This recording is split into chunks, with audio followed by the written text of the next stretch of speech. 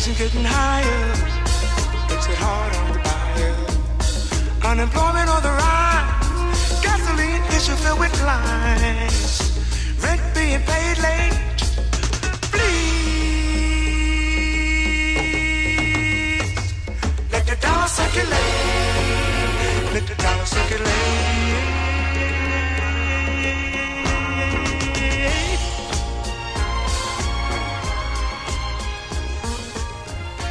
Hello, and welcome back. So let's talk about The Affluent Society by John Kenneth Galbraith, at least the first half of it, but we'll probably set up the overall argument here in this book. This is, I think, one of his most well-known books, if not the most well-known book. It's the one that's maybe most cited and most referenced just in popular conversations. It's also a term, The Affluent Society, that you see show up a lot in discussions of the 50s and 60s, this kind of golden age of American capitalism. But I think this book really has a lot to teach us, because I think a lot of the fundamental truths that Galbraith points out in this book are still true. You know, things like the fact that we have largely, and increasingly this is a global thing. When Galbraith wrote this was just an American thing, or just in maybe a few places. But since then, we've largely reached that place where the problem of production is not that relevant anymore. This fundamental problem of economics, that there's only so many resources to go around, and therefore, you have to base this distribution based on scarcity, right? And yeah, we're always going to have scarcity in some goods. I'm not saying that. But, once you solve the problem of production, where basic necessities aren't there, where people's money is not being spent primarily on just the necessities of survival, this opens up all sorts of opportunities and challenges and new approaches to distribution that didn't exist before. And yeah, some of these are problems, but they're like the good problem, right? If the biggest problem you have is too much stuff produced by private companies, and the biggest problem might be how you distribute that in a more equitable way, or in a way that's more, you have greater private-public balance between spending. That's a good problem, because that means you have this wealth to invest in things that are, can make life better. So in the sense that this book explores what he doesn't ever call it post-scarcity, and I don't know if he would admit that post-scarcity ever did exist or does exist, but I'm going to use this term as I talk about this book, just because I think that's essentially what he's talking about. And what does post-scarcity mean if not the solving of the problem of production? So I think this book has a lot to tell us, and even in some of his solutions to the good problems that emerge from post-scarcity, these are solutions that I think we can learn from, whether it's reducing the work week, greater public spending in quality of life things, libraries, roads, public health, whatever, or something like a UBI, reducing labor. These are all good ideas, I think, generally. Now we can debate, how effective any of these will be, but I think, having a conversation based on the reality that we are producing more than we need for a good life opens up all sorts of opportunities. So that's why I really do like this book, and I think it's relevant to read and think of, as we try to address these problems. So as I'm recording this, this is during the coronavirus pandemic. Oil prices have reached negative levels. Oil futures, anyways, are negative. You'll, I guess, get paid to take on a barrel of oil, largely because of overproduction and no means to store this. So the market for oil has fallen so much that it's basically free. At the time this happened, I was talking with my students, and one of them said something like, we were talking about migration or some issue in a geography class, and this student said, well, he was kind of anti-immigrant. He's been all year, but he said something like, well, when immigrants come in, if they come in during a recession or a depression, they're going to take resources that could be used for someone else. And I thought at the time, what does he mean here by lack of resources? Depressions are caused by a lack of resources. They're caused by too many, right? They're caused by overproduction and a shortage of demand. And I thought of this issue of the oil, right? It's not that we can't produce oil. It's that we can't find buyers. We can't use what's being produced. And that's what's led to the collapse in the oil market. And yeah, I'm sure that will be rectified at some point. And oil prices will quickly go up above zero. But the fact that this market is crashing is just a sign of a kind of post-scarcity, right? But our problem is our economic logic is still rooted in this logic of scarcity, right? And I think this is, as much as we might like Adam Smith, as much as we might like Ricardo and learn from them and study them and find their work fascinating, it's kind of ridiculous that they're still the foundational texts of economics. When I open up the AP economics textbook to read through, I was thinking about passing that on to my daughter at some point to study. The first page is essentially about scarcity and the scarcity of resources. And yeah, maybe in some resources there is scarcity, rare metals or whatever, but that's not our primary problem. Our primary problem is we're producing vastly beyond what is necessity, right? And we're doing that at incredible cost to the environment, to our own psychological well-being, to our own families. We're working as long of hours as we were in 1950, maybe longer, and yet we're producing 2-3 times what we could produce back then per hour of work. So a decision was made not to invest that productivity into leisure, into higher wages, into more equitable societies, but rather, to just produce more stuff, right? And this is, after Galbraith wrote this stuff, because Galbraith was writing at a time, I think, before consumer debt became as bad as it would become. We fill in our need, when wages are stagnant and we keep producing more, we make up that difference through debt. We see that in the vast amounts of consumer debt, credit card debt, student loan debt, and all these things. It's not that the money's not there to fund those things, but to fund a basic decent quality of life for everyone, even a luxurious quality of life for most people, college, healthcare, all those things. It's that we have this vast inequality that has basically forced people to partake in the affluent society via debt. So that's kind of new. That's something that comes after Galbraith wrote this, and even in his introduction, he doesn't quite talk about that. But we got to historicize the book, I think, and understand what the time that the book was written in. So, anyways, what do we got here? Let's start by looking at this introduction again. This introduction was written in it's 40th anniversary edition, so it was written in the Affluent Society was written, I think, in the early 1960s. No, 1958. So that's 1998. He wrote this introduction to the Affluent Society, and he basically says, I don't disagree with any of the big ideas, although he kind of says, I corrected a few things, or there's a few things wrong here. He does mention some changes, though, since that time, like the decline in unions, the fact that wages have basically only kept up with inflation, and the increasing weakness of the public sphere. But I think none of this undermines his argument anyway. It's still applicable, especially with the underinvestment in public spending and the weakness in the public sphere and ideology, and the fact that we still kind of live in an 18th century, our economic thinking is still stuck in the 18th century. He also talks a little bit about environment here. So, I think the introduction basically says this all is still relevant, and I think it is. I think he's right about that. So in chapter 1 of the book, it's a quite short chapter. He just defines an affluent society for us.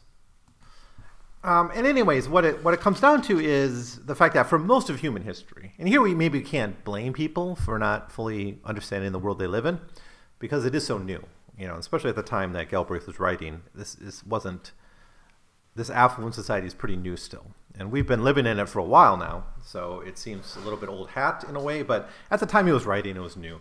But for most of human history, and even at the time he was writing, in many parts of the world this was true, scarcity, poverty was, quote, the all-pervasive fact of the world. But he adds after this, obviously it's not one of ours. Quote, one would not expect that the preoccupation of the poverty-ridden world would be relevant in one where the ordinary individual has access to amenities, foods, entertainment, personal transportation, and plumbing, in which not even the rich rejoiced a century ago. So great has been the change that many of the desires of the individual are no longer even evident to him, end quote. Now, of course, this fact has been often cited by conservatives or people who are against redistributive policies under the language of like the rising tide lifts all boats, right? The fact that working class people live lives, that are probably materially better than like a medieval noble, in some ways at least, not maybe in power and privilege, but just in material access to material goods, that gets used to say, well, that's all due to capitalism, and therefore, be glad you have it and don't worry so much about inequality. Right, but I think Galbraith does a good job of saying that, wait a minute, this affluent society has a whole new set of problems that can't be simply addressed by the old logic of economics, and great opportunities. I think that's the most tragic thing about this, is there was an opportunity to set policy, to make decisions that would have taken this immense productive capacity and turned it to much more humanitarian, benevolent, egalitarian policies, and that just has not really happened. But my point being that we can't blame people really for the slowness in coming to terms with the affluent society. It's like, especially people in the 60s who remember the Great Depression and remembered scarcity in that context, even though that wasn't caused technically by scarcity, it was caused by a lack of demand, but in your day-to-day life, you felt scarce, right? Back to my student who thinks of depressions as a tragedy of scarcity of resources. He just forgot that depressions are demand crises. But if you're living in a depression, it certainly feels like things are lacking, mostly the money in your pocket. He writes, for instance, this is a good paragraph, actually. No student of social matters in these days can escape feeling how precarious is the existence of that with which he deals. Western man has escaped for the moment the poverty which was for so long his all-embracing fate. The unearthly light at a handful of nuclear explosions would signal his return to utter deprivation, if indeed he survived it at all. I venture to think that the ideas here offered bear on our chances for escape from this fate. Illusion is a comprehensive ill. The rich man who deludes himself into behaving like a mendicant may conserve his fortune, although he will not be very happy. The affluent country which conducts its affairs in accordance with rules of another and poorer age also forgoes opportunities. And I think, yes, that's the point, right? It's, when we bicker about the budget deficit or the tax rate, on the billionaires, right? We are turning our back on opportunities to do things with that wealth that the working class has created that really could, maybe do things we can't even imagine now, whether it's a green economy, or things that people do imagine and fight for, like universal health care, and, just higher wages, right? A more just distribution of wealth. But we missed a chance. And I think Galbraith's work, even though successful and popular and often cited, largely failed because within a decade of it being written, you see this kind of conservative turn. Right? This, it was really the late 60s that you had the last real push for social reforms, right? And maybe this work influenced the Great Society. I'm sure it did in some degree. But that was it. We got the Great Society, which was a half measure, but it was, it's notable as the last great time either major party in the United States envisioned substantial social change through redistributive policies.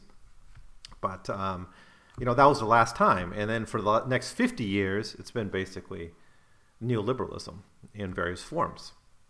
And that's all been a lost opportunity. Instead, we just shoveled money to the wealthy and created policies that shoveled money to the wealthy and entrenched all the things he talks about in this book. So in chapter 2, it's called The Concept of Conventional Wisdom. And the conventional wisdom essentially is what some people will time to time call basic economics. It's those first few pages of the AP History or AP Economics book that I felt were all wrong. But they're real in the sense people believe them, right? So he calls this the conventional wisdom. And it's essentially classical economics in various forms, right? Or at least the conventional wisdom is that we live in a world of scarcity, right? He's saying fundamentally we don't live in a world of scarcity. Or at least we don't live in a world in which the fundamental problem is one of production, right? It's not, our economic challenge isn't to make more TVs. It's to sell the TVs we have. Our farmers in America don't have the problem of how to make more grain or how to make more rice or how to grow more tomatoes or whatever. It's how do you find a market for an increasing amount of tomatoes, right? So you make 50 different types of ketchup and you know, tomato sauce or whatever, and you fill the stores with it. And, you know, and the result of that from the consumer's point of view is this cornucopia of options and choices that probably go beyond anything we can reasonably call need. But it's nice, right? If you like spaghetti like I do, you know, it's nice. But it's certainly not a problem of scarcity. So then he gets into his description of classical economics. This is the same thing he did in American Capitalism, the first book we looked at in this series. And so I don't need to rehash it too much, but he takes on Smith, Ricardo, and Malthus, all economic philosophers of great renown and interest, but all ones who essentially believe in scarcity, believe in that. Now, I don't think Galbraith is a great writer here, but he has some really great moments, I think, and he's capable of telling a good joke. I like this one. Quote, no society ever seemed to succumb to boredom. Man has developed an obvious capacity for surviving the pompous reiteration of the commonplace. End quote. I mean, that is the basic economics, right? So anytime anyone says to you, haven't you read basic economics? It's like, whether you did or not, it's not relevant really to the world we live in. And these aren't immutable rules. They're changed, right? Keynes showed that our entire logic of the past has been wrong. And we need to change along with that, just because even if the ideas were right at the time, they're not right now. But the fact is, we like the commonplace. We like the conventional wisdom. We like that security. And yeah, we're not going to get bored of things that make us feel comfortable and secure. So chapter 3 is called Economics in the Tradition of Despair. This kind of carries on the Ricardo, Smith, Malthus logic in a little bit more detail. And he goes into the early industrialization, the end of the artisan class, the rise of the factory, and the emergence of an inevitable inequality. Right? Obviously, in a situation of scarcity, inequality is unavoidable to some degree, and may be necessary. Right? I think even Marx accepts this to some degree. And chapter 4 is more of this. It's called The Uncertain Reassurance. And this is, again, stuff rehashing a little bit from the American Capitalism book. Basically, here is this idea of competition as that point of security, that thing that belief we have that gives us a feeling of reassurance about the way the world is. I really want to join this, though, to his first point in American Capitalism, that we all feel anxious despite living in pretty good times. And, at the time, at least, we could say it was pretty good times. I think we're in a deep crisis now, part because we don't listen to people like Galbraith on some of these issues. But, we feel this anxiety despite living in pretty good times. And why is that? Well, it depends on our political persuasion. It depends on our social point of view, why we feel that anxiety. But, it's rooted in this idea it's rooted in a gut feeling that the competitive model doesn't exist anymore, right? And here he kind of paints it as that last bastion of reassurance, right? He writes about this. To the lingering fear that poverty might be normal, the increasing conviction that inequality was inevitable, and the sense of individual insecurity, which was inherent in the competitive model, the orthodox view of the business cycle, added a much more general sense of disquiet. This was the insecurity of the householder who was told that in the normal and regular course of events, he must expect his house to catch fire and his property to be partially or wholly destroyed. The fire cannot be prevented or arrested, for it has its work to do. To call for the fire department is to invite an attempt to drown the flames by drenching them with gasoline. And what I think he's getting at here is that, there is some security maybe in some ennui about the inevitability of collapse, right? And or what I want to say is, like, if you accept the classical model, you accept of economic thinking based on inequality and scarcity and the problem of production, then the problems that come from overproduction can be explained just as well. You know, you can still go back to the basic economics argument and try to explain all of those things. And that, even though it's kind of tragic and brutal and horrendous to realize that, yes, every few years there's going to be an economic collapse or something, but it's comforting in its sort of regularity to it. But it's all blinkering us from seeing the reality of the world we live in, which is one of affluence. So then in chapter 5, it's called The American Mood. He just talks a little bit about the American contribution to economic thinking in the 19th and 20th century. And he doesn't have much to say. He mentions Henry George and Veblen. And he kind of admits Americans haven't really contributed their own original economic thinking. And I think he's right about that. And I think it's a bit sad, because had they done that, you know, had there been thinkers understanding the American situation better, maybe there wouldn't be this tendency to sort of just embrace these 18th century British thinkers, or even worse, like the Hayeks and the Austrian school. Maybe there would be a more American, democratic, egalitarian economic philosophy out there, right? I mean, Henry George, of course, you know, envisioned a more egalitarian society. Veblen, of course, in his book on conspicuous consumption, attacked, it's called The Theory of the Leisure Class, by the way. He attacks kind of the overspending by the elite and tries to understand why that is, and explains it as a phenomenon resulting from the desire to show off one's wealth. It's almost like a psychological thing. I think it's a good book because it's one of the first to actually lay out our psychological motivations for economic decisions, something I think we should take for granted now. The fact that we're not really rational actors, right?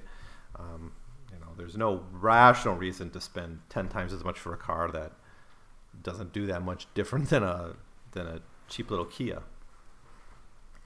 But, you know, he mentions some of the American influences to the economic tradition, but he kind of says, well, there's not that much that Americans have actually said here, and it's a pity. At least I think it's a pity. Then we have the Marxist pal, that's chapter 6, and it's kind of continuing this survey he gives. Actually, the first 6 chapters are a survey of economic thinking, and this one goes into Marxist thinking. And he does a pretty good job, actually, I think, of introducing Marxism, which tries to explain, of course, the business cycle in terms of overproduction and declining rates of profit, all of which I think are really particularly relevant to the affluent society, more so than the classical economists.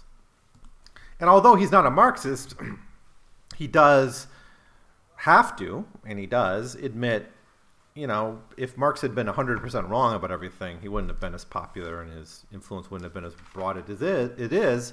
Marx is appealing because he was right about so much, and even Galbraith admits that here. And again, not a Marxist, but you know, I'm sure people accused him of that at various times. So with chapter 7, we start to get into his description of the affluent, especially chapter 7 and 8. He starts to get into his description of the affluent society. First in a chapter called Inequality, and second a chapter called Economic Security. These are chapters 7 and 8. And in the chapter of inequality, he doesn't say that, well, I mean, the point here is that all economic thinking up to this point has rested on this idea of the inevitability of inequality. In fact, almost the downsides of equality. Quote, inequality has come to be regarded as almost equally important for capital formation. Were income equally widely distributed, it would be spent.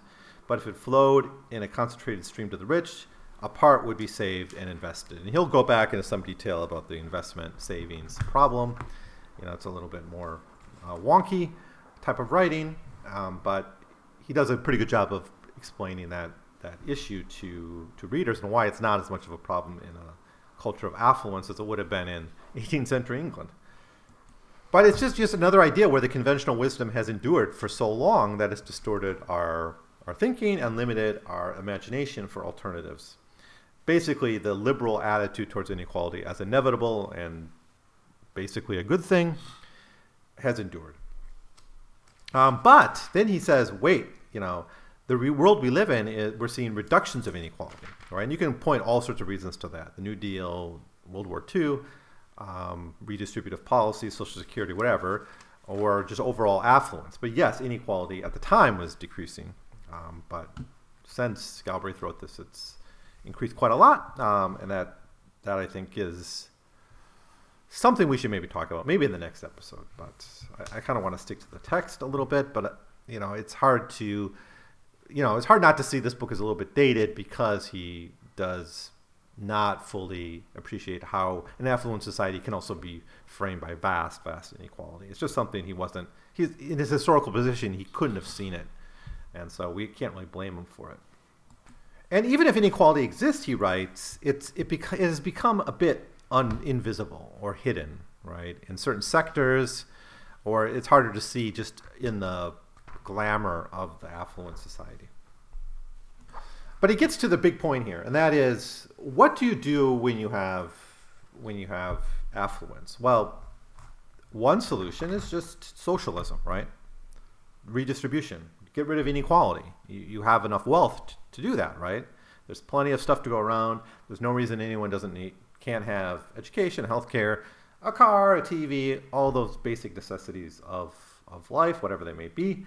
But if you're not going to do that, if you don't want to go full socialist, what can you do? Well, you're going to have all this extra production, so you can just reinvest that in even more production. Quote, in an advanced country, in contrast, increased production is an alternative to redistribution. And as indicated, it has been the great solvent of these tensions associated with inequality. Even though the latter persists, the awkward conflict which its corruption implies can be avoided. How much better to concentrate on increasing output? A program in which both rich and poor can agree, since it benefits both. End quote. So yes, it becomes a way of not dealing with redistribution, but you can say, yeah, we're not going to redistribute incomes, but here's an iPad, right? And not only that, everyone in your family can have an iPad, right? And you have internet. It'll be expensive, but you can have internet in your household too. And now we have Netflix, so each of you can basically watch your own. The own TV you like, and you can all live in your own kind of media bubble, and that's great, right? And so we don't have to deal with inequality because everyone's doing a little bit better because of increased production, and that's not entirely a bad thing, right? I'm not saying those things are bad. It's just for Galbraith, he thinks you end up with kind of a misdistribution of funds. He describes it at one point as living in a world in which you have, 50 types of soda on the store shelf and potholes, or your library is being shut down, or, the schools suck, right? It's this misappropriation of the wealth of the society into more production rather than to other things that maybe aren't as glamorous, but might have more positive benefits for society overall. Like schools. That's the thing he kind of clings to. Schools, but in our own era, we could pick what do we want. Green economy or universal health care or whatever. So economic security, the chapter 8, this kind of goes back to American capitalism in that book, and he doesn't really develop that argument too much. And he basically says, here he's concerned with economic security for firms, right? And how that leads to sort of monopolies in huge firms, basically pushing the direction of consumption and production. Well, production first, and then, of course, once you produce things, you need to convince people to buy it. And that requires creating a market, advertising, or I guess is the most common way to think about that. But you have to create the market for what you're going to produce. Why? Because you don't want to take risks. Right, so I think that's another kind of way he points out that the classical model doesn't really work in our contemporary society, namely that competition, the perfect liberal model of competition, no producer and no consumer can influence the market. That's how he defines it. that's super insecure for firms, because there's no guarantee that the goods you make will be sold. There's no guarantee that you'll make profit year in and year out. So you hedge your bets. And one way to do that is monopoly. One way to do that is oligopoly. One way to do that is by focus on production and then spending vast resources to ensure that you have a market for those goods. And another place that you can create security is by continuing to increase production. So that's what you know, and that's what investments in works. So production becomes the solution to inequality. It becomes the solution to security. And because of that, it's the central fact of American economic life: production. Again, not a bad thing. It's good we have all this stuff to a certain degree, but not if it's at the expense of other necessities. To quote him, production has become the solvent of the tensions once associated with inequality, and has become the indispensable remedy for its discomforts, anxieties, and privations associated with economic insecurity. Here we have the explanation, or more precisely, the beginning of the explanation of the modern paradox. Why is it that as production has increased in modern times, concern for production seems to have also increased? Production has become the center of the concern that has hitherto been shared with equality and security. For those reasons and supported, we shall see, by the eloquently synthetic reinforcement, it has managed, at least superficially, to retain the prestige which inevitably it had in the poor world of Ricardo. End quote. So actually, if you look back at it, you got 8 chapters here. The whole first third of the book, more or less, that essentially describe the atavism of economic thinking in America, and how, despite the fundamental change, the creation of an affluent society, despite that, this intellectual atavism is very, very strong. So this is followed by another sort of paired chapters, 9, the paramount position of production, and 10, the imperative of consumer demand. And I'll take these sort of together because they do go together. Essentially, we've already established why production, in his view, has become the dominant economic force in American life.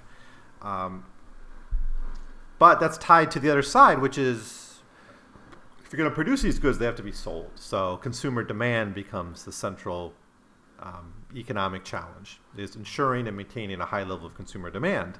And this helps, I think, explain the popularity of Keynesian thought in the time period that Galbraith was writing. It's, as much as, supply side economics wants to, denounce Keynesian thinking, even if you kind of go at it from a supply side point of view, you still have the problem of consumer demand to deal with, and it has to be sustained or invented. And the only economist, of that time that really clearly influenced thinking on this said you got to increase demand artificially, if necessary, by government spending. So, it's ultimately comes down to demand one way or another, right? Whether you believe economic growth follows the demand curve like I do, or you believe that just, you should throw all the money to the producers, the way neoliberals have done. But, even if you accept that, you still have to have the consumers. And that's going to require, your $1,200 stimulus check in times of economic crisis. Now, especially in this chapter 9, the paramount position of production, he goes into the what we sort of already know, the how, or the reason why, not the how. I mean, we already got into the why. He explains why production is paramount, but what is the consequence of that? Well, the consequence of that is an increase in production, obviously. And he goes into the different ways it can be produced, whether it's investment of capital, increasing the labor supply, technology, better organization of labor and capital, and those kinds of things. And he describes how all these things are actually happening, or actually happened at the time he was writing it.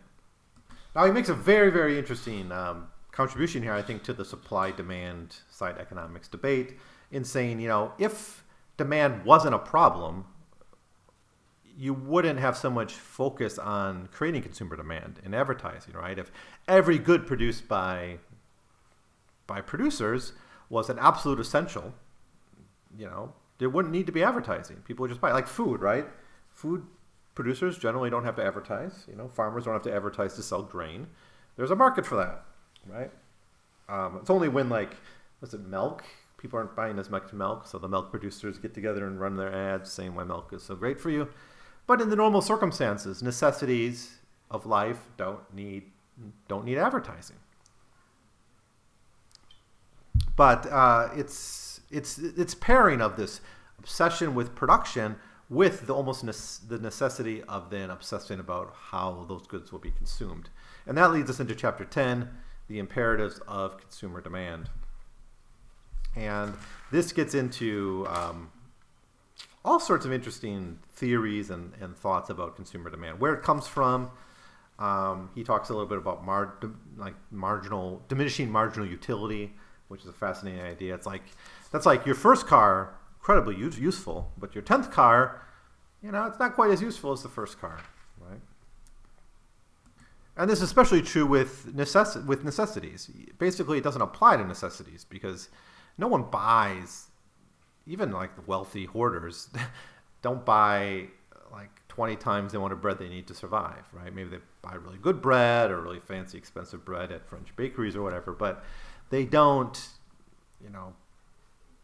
buy 1/10 of the bread they need each day, right? So in necessities, this really doesn't apply. But when you're talking about an affluent society in which most things being produced aren't really necessities, then you get this problem of diminishing marginal utility, in which convincing someone to buy one TV is one thing, but convincing them to buy a second or third or fourth becomes more and more difficult because they don't have a clear utility to consumers. Now, one solution to this seems to be satisfaction. He writes here, at the more elementary levels of economic analysis, it's assumed that while the marginal utility of the individual good declines in accordance with the indubitable law, the utility or satisfaction from a new and different good is not lower than that from the initial units of those preceding. So two solutions here. One is focus on the satisfaction, focus on the experience, the pleasure, the aesthetics of it, or create a new good that is different enough to create a new utility, right? So you have your laptop, your iPad, and the cell phone. All that can do the same things, but they're all sold as separate, devices with different, functions, even though they're basically the same at the end of the day. That's one solution to it. But another bigger one, I think, especially when he gets into advertising, he's going to focus on this, is the intense focus on manufacturing or market. And chapter 11, the dependence effect, then goes into another important concept in this overall theory, which is the manufacturing of wants, manufacturing of even needs. He writes, for instance, quote, "Were it so that a man on arising each morning was assailed by demons, which instilled in him a personal desire for silk shirts, sometimes for kitchenware, sometimes for chamber pots, and sometimes for orange squash, there would be every reason to applaud the effort to find the goods, however odd, that quenched that flame. But should it be that his passion was a result of him first having cultivated the demons, and should it also be his effort to allay it, stir the demons in ever greater and greater effort, there would be a question as to how rational was the solution. Unless restrained by conventional attitudes, he might wonder if the solution lay with more goods or fewer demons. So it is that if production creates the wants it seeks to satisfy, or if the wants emerge pari passu with the production, then the urgency of the wants can no longer be used to defend the urgency of production. Production only fills a void that it has in self created. The point is so central that it must be pressed. Consumer want can have bizarre, frivolous, or even immoral origins, and an admirable case can still be made for the society that seeks to satisfy them. But the case cannot stand if it is in the process of satisfying those wants that create the wants." End quote. So, I guess, take opioids, right? There's a legitimate need for drugs to reduce pain, right? But to then manufacture a market where you get millions of people addicted to it when they don't need it, and create black markets and heroin or whatever, that it becomes immoral, right? Or just as I think his more straight up point is that if the only reason we have a want is because it's been inculcated into us through advertising and the media and the sellers themselves pushing it, then even it's there's kind of a questionable morality to that. And I think this is maybe where some people might criticize him kind of moralizing wants a little bit. But I do think he does say that, immoral wants or needs are not in themselves bad. It's that when it's the producer basically constructing the want that you get a more dubious theory, or you get a more dubious morality to it. And I guess that'll be it today. I think I've kind of set up one half of his argument, which is the affluent society as not being in sync with the economic conventional wisdom, and then the pairing of an obsession with production within a necessity for consumption, which ultimately results in a manufactured type of manufacturing of wants.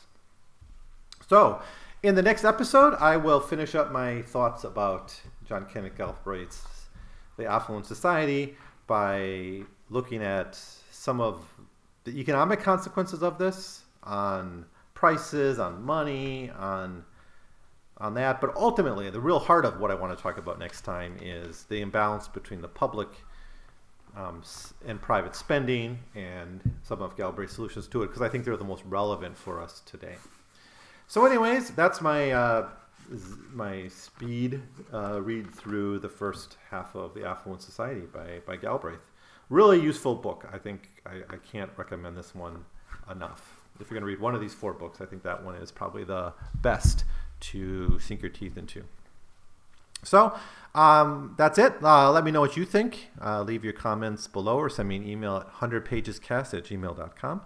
I'll love to hear from you about these very, very interesting and relevant ideas.